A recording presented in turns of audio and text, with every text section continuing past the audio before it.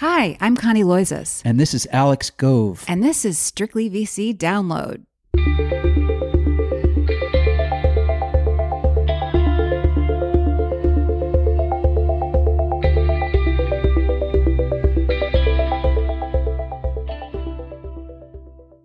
Hello, everyone. Happy Friday. We are just back from dinner with friends, and it's been a long week, so we are just going to keep it short and snappy and get right to the news, dominated as it was this week by Elon Musk and his big, bold bid to acquire Twitter. As fellow tech journalist Kara Swisher noted today in her New York Times column, you can say this about Elon Musk, he's never boring. Well, it was yet another crazy day in Elon Musk's quest to acquire Twitter. Today, as I am sure you are aware, Twitter's board adopted a poison pill defense, meaning it will be much more expensive for Musk to acquire Twitter. In response, conservative voices have been blaming Twitter's supposedly liberal bent for its decision to reject Musk's offer. As North Carolina Congressman and Trump acolyte Madison Cawthorn tweeted, "How long until Twitter finds a reason to kick Elon Musk off the platform he's trying to buy?" At a TED Talk yesterday, Musk told TED head Chris Anderson that he would make several changes to make Twitter more fair. For one, he said he would raise the bar when it comes to banning individuals from the platform, favoring timeouts instead. Maddeningly, Anderson did not ask Musk about Twitter's Trump ban. Musk also said he would open source Twitter's algorithms so that the world could see how Twitter decides to promote certain users and downgrade others. Still, Musk had a hard time responding to Anderson's question about how Twitter should evaluate speech that crosses the line. Since algorithms can't do this yet, Musk agreed that humans had to be involved, but said, quote, "If it's a gray area, let the tweet exist." "I'm not saying I have all the answers here," he later conceded. Perhaps the biggest riddle in all of this is why we should expect Twitter to be more open and trustworthy if it is owned by just one person. Here's how Anderson framed the question, followed by Musk's hardly reassuring response. Many people are excited by you coming in and the changes you're proposing. Some others are absolutely horrified. Here's how they would see it. They would say, wait a sec, we agree that Twitter is an incredibly important town square. It is where the world exchanges opinion about life and death matters. How on earth could it be owned by the world's richest person? That can't be right. So how do you, what's the response there? Is there any way that you can distance yourself from the actual decision-making that matters on content in some very clear way that is convincing to people? Well, like I said, I think it's very important that the algorithm be open sourced and that any manual adjustments be identified. So if somebody did something to a tweet, there's information attached to it that that action was taken. And I would personally be, in there editing tweets. But you'll know if something was done to promote, demote, or otherwise affect a tweet. As for media sort of ownership, you've got, Mark Zuckerberg owning Facebook and Instagram and WhatsApp, and with a share ownership structure that will have Mark Zuckerberg the 14th still controlling those entities. Literally. Well, certainly we won't have that at Twitter. In other news, we talked this week with Hans Swildens, the head of a San Francisco-based investment firm called Industry Ventures that's now 22 years old, is managing $5 billion in assets, and has stakes in a whopping 450 different venture funds, among its other investments. Indeed, it's because Industry is involved in so many different types of strategies that we like talking to Swildens about what he's seeing. And what he's seeing right now, he said, was stasis. After a year wherein he said he was receiving checks routinely from venture funds when they had a sale or took a company public, he said that those distributions of both stock and cash have slowed to a trickle. The reason is a stock market where almost every tech stock that you can imagine has seen its value sliced in half over the last 6 months or so. That's bad news right now for so-called fund-to-funds like Industry Ventures, along with pension funds, universities, and other fund investors, because while on the one hand they're being asked to commit to new funds faster than ever before, suddenly more money is going out the door than coming back as VCs hang on to their shares, hoping they'll rebound in price. Whether they're right to hang on for a bounce back or things trend even lower is the big question, and one on which a lot of careers hang right now. Here's Swildens on what he's seeing. The day year over year saw a massive decrease in venture fund stock distributions because all the stocks got hammered. So the venture funds just decided not to distribute when the stocks were going like this. And now that they're sitting down in much lower values, like half off what they were in January, all the venture funds are trying to determine do they hold or not. But in general, they've been holding. So not many venture funds have done distributions during the last 3 months. It's been a huge drop. We used to get distributions every other day. Oh, wow. Yeah, so I'm in 450 venture funds. Oh, my God. Yeah. So, I mean, I see it, right? I'm in like a third of the whole market as an LP. So we used to get stock every day, every other day. And then this quarter, it's like once every 2 weeks. Wow, that's really interesting. That's a 90% drop. 80 to 90 in terms of the dollar volume distribution. From exit distribution perspective, it's an 80-90% drop, both in cash distributions and in stock distributions. Swildens admits that he's in the same boat. Industry makes direct investments itself, and he says the firm has holdings too that it maybe should have sold earlier this year, but held, and now has to figure out when to distribute to its own investors. In the meantime, he suggests, in the world of VC, there is a lot of watching and waiting, and no doubt finger crossing. They want to see it flush out, right? I mean, you do too, right? If you owned a house and it was worth $10 million in December and now it's worth $6 million, you'd be like, what happened? 3 months. How can that be possible? If somebody comes and buys your neighbor's house for $5 million, you're like, okay, I got it. Like, right. It actually dropped, like it was inflated. And so I think that generally the venture funds and the limited partners and everybody else that participates in these securities just kind of needs to see the market price out. Because it's not someone valuing it as a third-party independent valuator or buyer. It's just market pricing. Up next, this week's interview with Brian Roberts, one of the top investors at Venrock, a 52-year-old venture firm that started as the venture arm of the Rockefeller family and is currently investing its 9th fund. Roberts joined us to give us a better overview into a number of areas of health tech, from genomics to the healthcare shortage to why preclinical IPO companies might have to wait a good long while before testing the public waters after getting hammered in the stock market last year. But first, a word from our sponsor.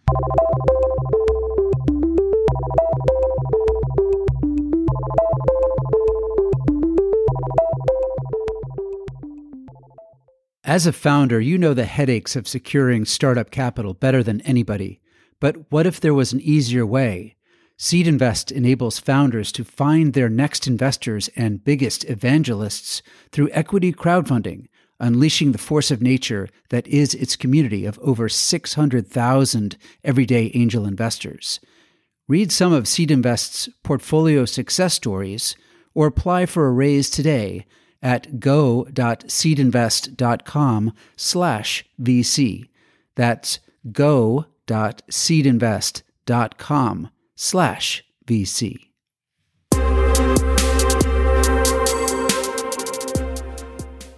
And now our interview with Brian Roberts of Venrock, a 52-year-old venture firm that Roberts joined 25 years ago, right after nabbing a PhD in chemistry and chemical biology from Harvard.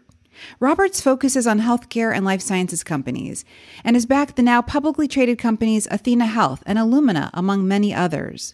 We talked with him this morning about a variety of companies in the health tech sphere, including Lyra Health, a provider of mental health benefits for employees, and Public Health Company, whose founder, Charity Dean, we once interviewed for this same podcast. Public Health Company sells software to companies around the world that want to be able to plan around disease risk, whether that means holding off on opening a new office because a virus is making its way around the globe, or knowing it's safe again to operate a particular warehouse. More from that chat now. Brian, it's so nice to be talking to you. I'm just realizing it's been 14 months, but I honestly thought it had been longer. So much has happened in the last 14 months. Me too. It's felt like a time warp the last 14 months. It's really strange. So the reason we talked in part last time was you had just raised a $450 million fund for Venrock. So I have to ask, are you in the market again? No. We have continued to stick with 2.5 to 3.5 years in between funds. And I hope that we stick with that. I think lots of firms will talk about time diversification of portfolio construction. Honestly, we do mostly early stage stuff. And I think there's a limit to the number of super early stage businesses you can excellently be involved with at any point in time. I think a lot of our ecosystem has turned to top of funnel business development, deal awareness, deal access, write a check, and then move on to the next thing.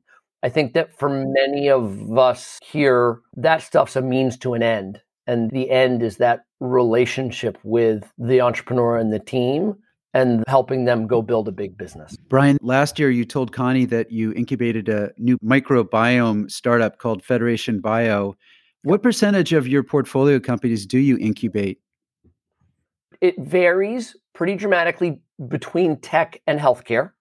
I think overall, it's probably a quarter to a third. I would define incubation as ones where we are spending 6 to 9 months with a founder or something like that prior to funding it. And that happens probably more in both biotech and healthcare IT than it does in some of the other spaces. Are you like pulling people out of academia? Do you have an idea and then you find people to start it, or how does that whole process work? Honestly, there's no real model to it. I'd say we rebuild it from the ground up every time. Like, I have this thesis that models and pattern recognition and stuff are red herrings in our ecosystem, that we're in the business of exceptions. And so in biotech, oftentimes it is an academic founder. We're working with one right now. We probably have done 3 or 4 biotech incubations over the course of the last 9 months. I'm working with a guy right now who's madly creating more data in the lab, and we're looking for a person to come in and run it. And we're trying to figure out what you would like the first specific programs to be. It's all of that early company building stuff that if you had your druthers, you'd do before you really started the clock on the company and spending a bunch of money, whether it's with space or big teams and running experiments and stuff like that. Right.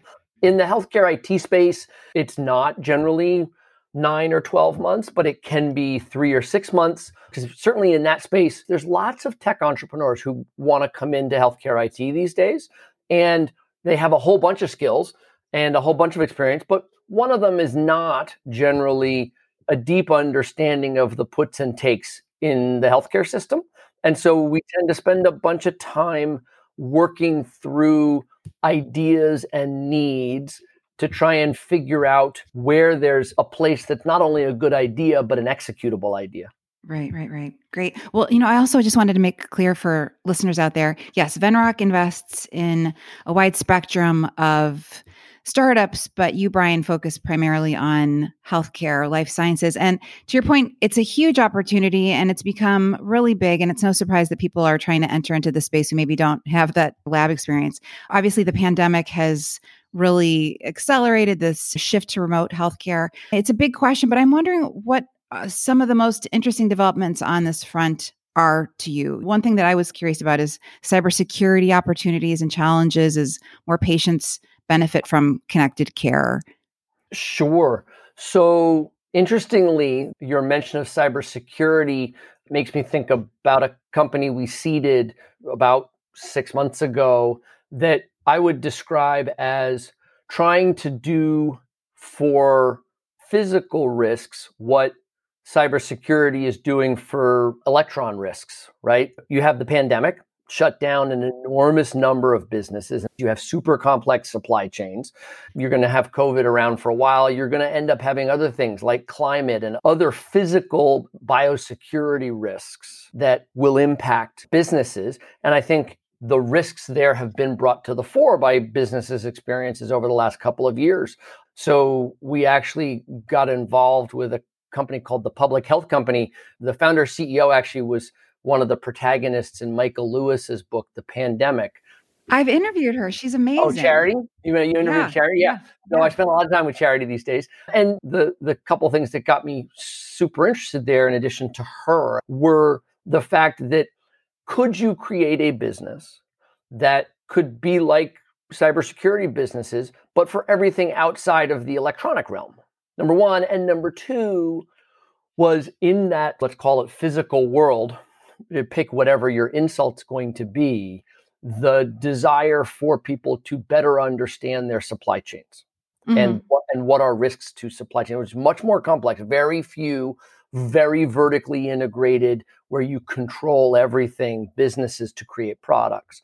And so we're plugging along on that front. Other things in the pandemic, I believe that we have pushed forward the adoption of technology by patients by a decade or two in the last 24 months.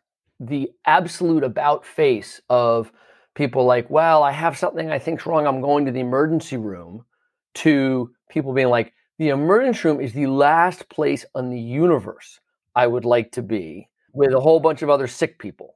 So whether it's home care or virtual care, all sorts of different ways to both access care and the ability to create alignment.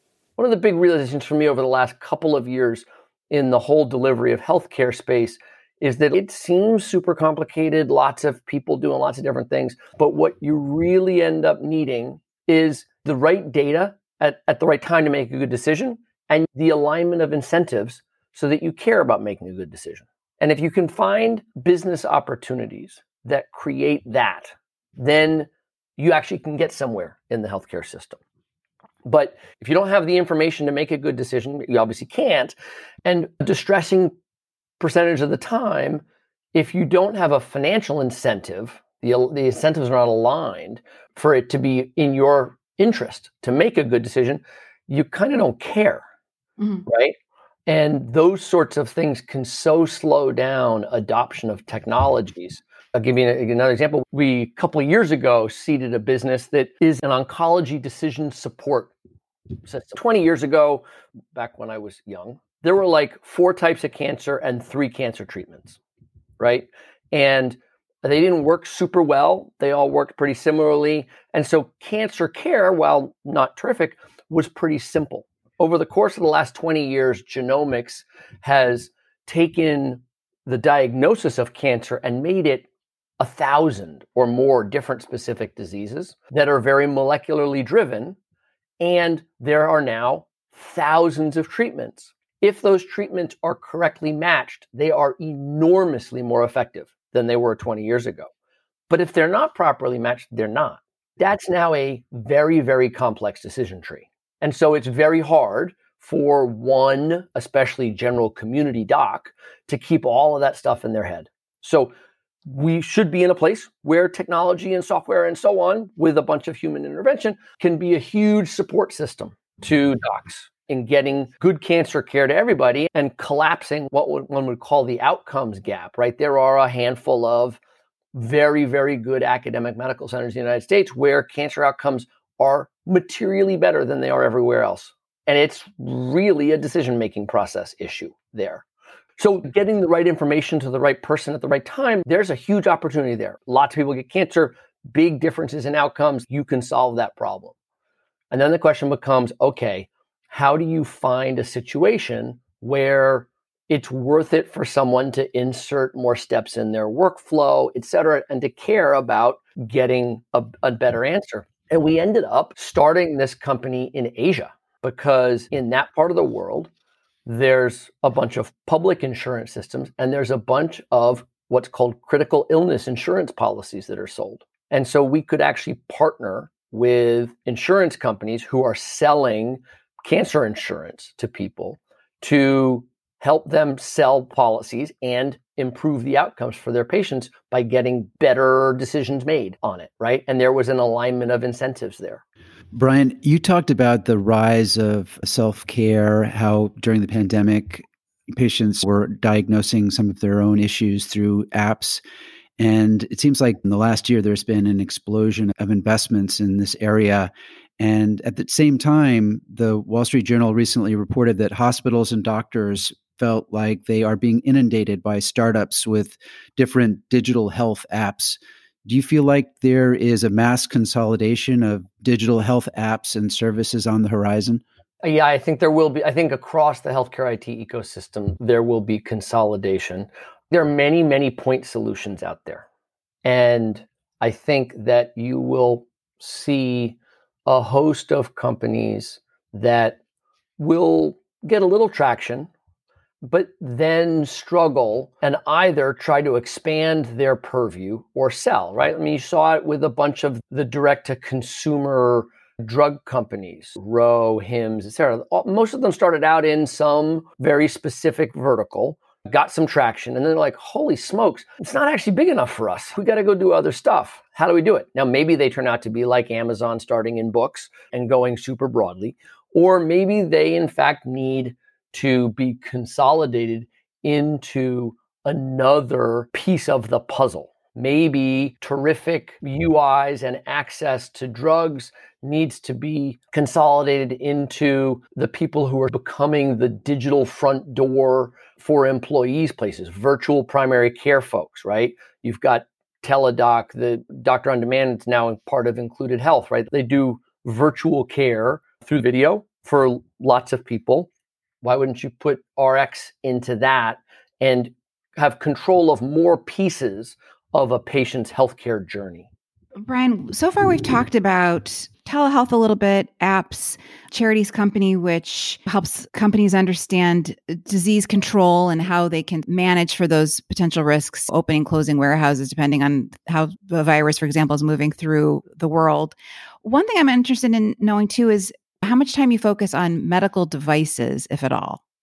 Yeah, really only on an exceptions basis. We're involved in a couple of medical device companies right now, a company called Reflection, which I think is going to do terrific things for real-time radiotherapy. We were in a company called Shockwave Zeltiq, which was in the aesthetic medicine space. Many medical device companies that we see are nice incremental improvements in something today. I think you see it in the diagnostic space too. And then maybe it's a little bit of the point solution. We tend to be, as an organization, more focused on things that we think are really big material improvements to large problems because of the time frame we feel it takes to build a great product on a great company. Like if you don't start out with dramatically better X today, the likelihood that it's going to be dramatically better in 5 years when you're actually no longer a gangly prepubescent teenager of a company, I think is pretty small. Got it. I was just before we hopped on this call watching Elon Musk's discussion at TED yesterday. He was talking a little bit more about this robot that he teased earlier this year, but it's called Optimus, this conceptual general purpose robotic humanoid that he said yesterday will cost less than a car. And he imagines becoming ubiquitous. If you're not doing a lot of medical devices, you probably don't get pitched this kind of thing very often. But there's obviously this huge healthcare shortage. The population is aging. It seems like there is a real opportunity there to have more in-home automated help. I think there are a couple of dimensions. There is a graying population, whether the US or frankly, even more starkly right now in Japan. There are a couple of issues. One is just the loneliness of seniors. And there's a lot more work and benefit that one could do on that. And I think there are some good studies on isolation and loneliness leading to cognitive decline and stuff like that. The second half of it is the medical healthcare side of things. And there is absolutely a push and some good work going on with regards to how do you get more data points on someone's health in order to take better care of them. Obviously, if you are older and therefore generally sicker, you have multiple comorbidities, you have more touches with the healthcare system because your body needs it. And therefore, in fact, not just having 1 or 2 checkups a year, but having some, whether it's blood pressure cuffs or tests of some form that can provide more data more frequently to your care providers, then you can both lower healthcare costs and dramatically improve outcomes. 10 years ago, I got pitched somebody who was integrating an EKG, so a cardiogram for your heart, into the back of an iPhone case. And my only thought was, if I did that, my cardiologist would fire me. He doesn't want that much data on me, right? You can obviously take it too far, but for the elderly population who are sicker and less mobile, 100%, right? Getting them better data and better care in the home will be a big thing. I think it is not going to be robots anytime soon. It is going to be a variety of devices. Most people have Wi-Fi or smartphones or something, right? That can then be sent to algorithms so that it gets sorted. And if there's something that is different or important, that gets surfaced to a human. Is my bet as to how it runs in the next 5 to 7 years. Brian, what areas in health tech, in biotech, in the areas in which you invest, are you particularly interested in? What areas do you want entrepreneurs to pitch you? For example, Connie recently did a story about a company called Vera Health that is attempting to help women through menopause. Female health is a neglected area. Is that an area in which you're investing?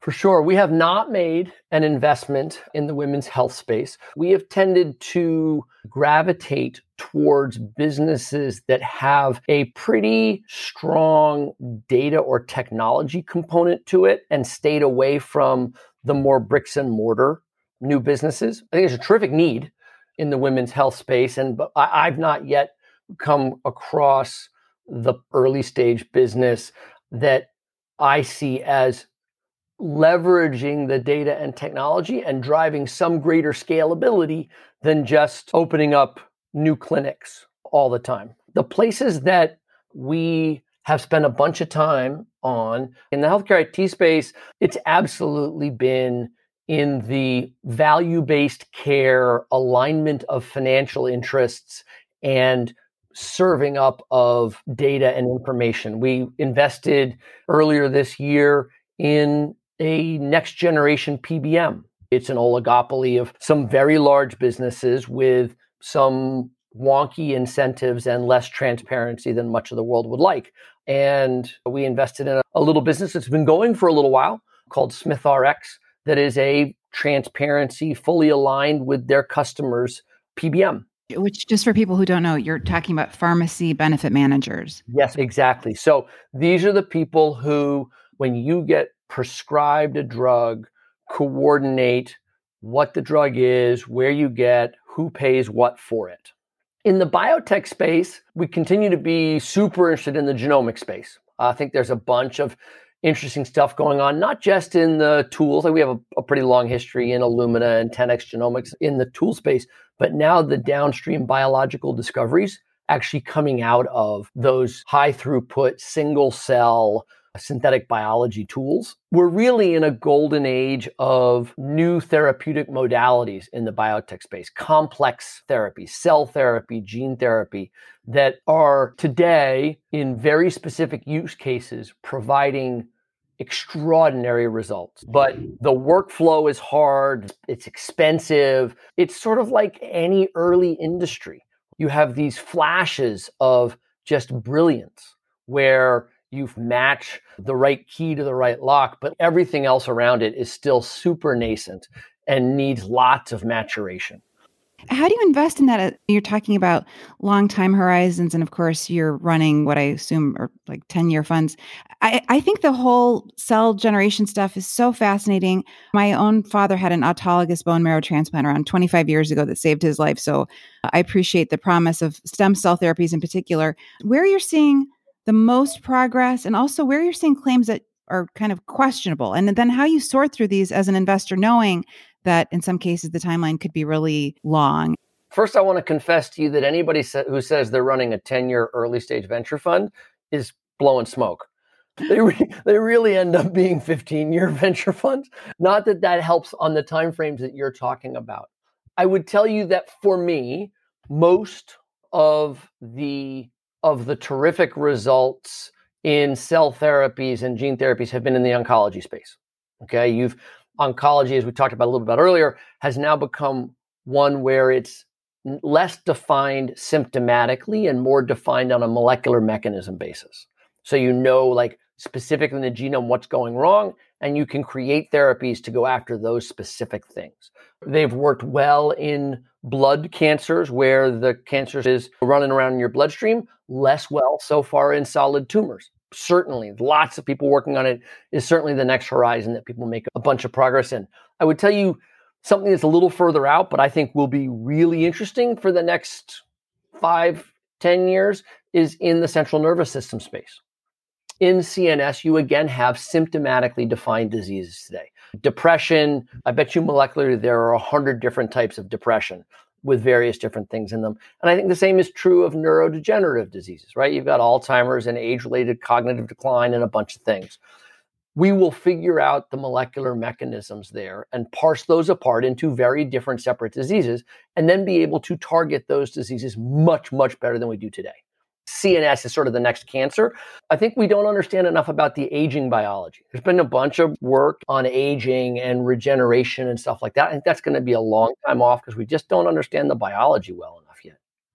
Yeah, I think that stuff, maybe that's what raises the most questions for me. Obviously, it would be wonderful. But to Alex's point about femtech, Steve Jurvetson, for example, had funded a company that sounds really interesting, and they want to extend the life of ovaries, essentially. Their argument being that women are living longer and their ovaries are essentially shutting down at the same time they always have, causing all kinds of health consequences for a longer period of time as they live longer. Anyway, I thought, that's a really fascinating prospect. Are we anywhere close to something like that? I think we understand maybe 10% of biology.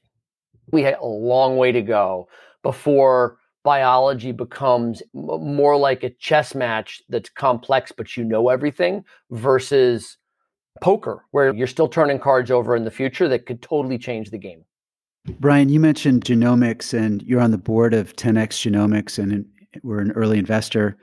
I'm just wondering what is happening with the company. It had a pretty hot run during the pandemic. It reached a 52-week high of $208, and now it's trading in the 60s. Just wondering what you can say about how the public markets are reacting to genomics companies, whether or not they understand the full potential there. Yeah, we were seed investors in Cloudflare too, and I think you could have nearly replaced the company names there. I feel like starting about 6 months ago, the world, for the first time in a long time, went into a more risk-off position than it had been. Like we've been risk on, risk on, risk on. And if you're risk on, you're betting futures. Terminal value of businesses are much higher because you expect more to happen, your discount rates are lower, and so on. I feel like everybody's multiples were cut in half. Even companies as they continue to progress, right? And if you lose half your multiple, it takes a little while to grow your way through that. And that's what I think has been going on. And honestly, it's much easier to have conversations about how do you go about building a company appropriately today than it was a year or 2 or 3 ago, right? Like it felt like we were deep into, blitz scaling, grow fast, grow fast, grow fast, rather than let's figure out what we're going to do. And let's have an embarrassing product in front of as few people as possible. Let's work our shit out and then go grow rather than trying to do everything in parallel. Yeah, I talked this week, I don't know if you happen to catch it, with Hans Swildens of Industry Ventures, who, to my astonishment, has stakes in 450 different funds. And he was saying that distributions have fallen off a cliff because everyone has, like you said, a lot of their holdings got halved over the last 6 months, and nobody wants to distribute their shares, understandably. I am wondering what is going on in terms of your outlook for 2022. So many preclinical biotech companies went public last year, maybe too many. It seems like the market had a hard time digesting them. What does that mean for you? Is that something that you can wait out? How are you advising your companies, since that doesn't seem probably to be as much of an opportunity right now?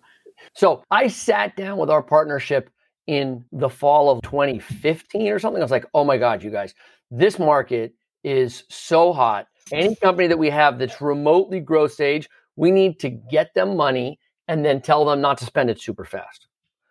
So I was a little early on that whole thing, right? Probably every one of those companies that we had raised money then raised money again in the intervening time period. But let's step back a sec. What percentage of people in our ecosystem do you think have been through a downturn? A very small percentage. Right? And so they've grown up and never known anything other than the market they were in, which was sort of raise money, build. If you run out of money and you don't hit your milestones, that's okay. You'll raise an up round anyway, and let's keep going. I'm sure in everybody's portfolio, there's a handful of companies that had studiously planned to raise money in the first half of 2022. And that's a problem, right? Like that's why you hope you had good investors in a broad syndicate and everybody give you some money to get out a year just so that the market has settled. A bunch of investors have been nursing wounds in a portfolio, but a bunch of the other ones are just like, I kind of want to see what's going to happen with the market. Like, it doesn't feel like it's stabilized a ton yet. The discussions I was having, it happened in January, really, when you do budgets for 2022, was, look, it's not prudent to build up a huge expense rate in the first half of the year in hopes that revenue is going to come in the second half. And that's what a bunch of it was. Biotech is even a more special case, right? Because those companies don't have revenue for 7 or 10 years after they get started. When things go risk off, biotech is one of the first places they really risk off and one of the last places they come back.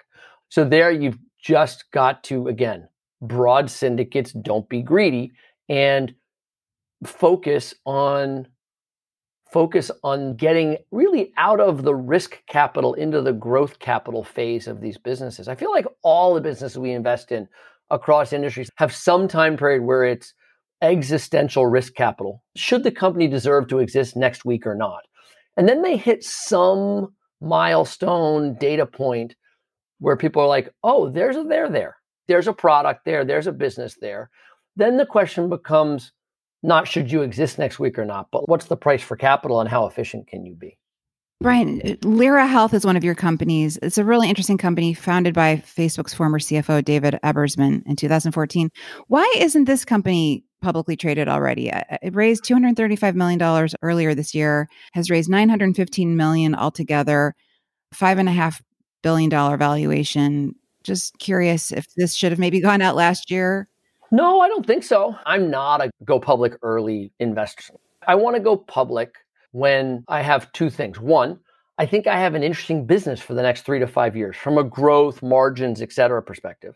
And two, it's predictable. I'm not guessing at things. And so we have a whole range of businesses, probably have 5 or 6 of them right now that are doing 300 to 500 million in revenue that remain private.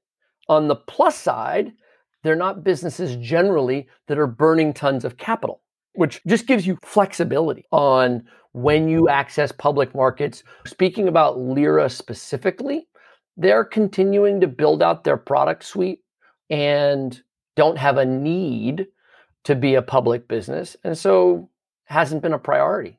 Brian, last year, a Forbes opinion piece heralded blockchain's potential impact on healthcare in areas like securely sharing sensitive patient data, contract management, et cetera. This is definitely a risk-on area of VC investment. But are you seeing blockchain having an impact in the healthcare market? I have seen a bunch of projects that have cited blockchain and have not yet found one where I thought that it would be a material contributor to building a big business in healthcare. Okay, and you're not going to elaborate on that, it looks like. Oh, no, I can elaborate on it. I'm kidding. No, I can. Look, I think blockchain has shown itself to be really interesting for some specific use cases, right? Complete transparency and immutability of digital assets, stuff like that. I've seen them in, as you mentioned, patient data. I've seen it in both electronic data as well as genomic data. The issues have been more use cases need. What scale do you need of data for the data to be of use to anybody? Not can you create a community around the data? Brian, I'd seen that last month, nearly 100,000, quote, highly diverse whole genome sequences were made available through the NIH. It's All of Us research program. And I guess 50% of that data is from individuals who identify with racial or ethnic groups that have been historically underrepresented in research. I was just wondering, is this a big deal or not?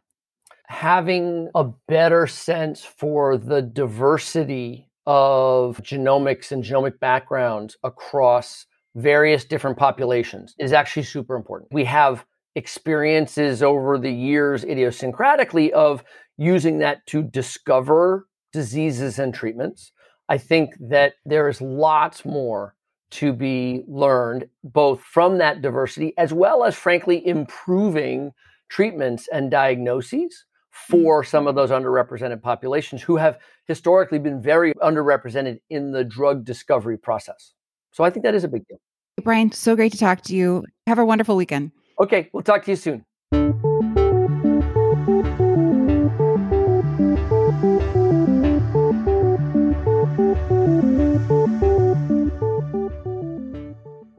Thanks for joining us, everybody, and thanks especially to this week's sponsor, Seed Invest.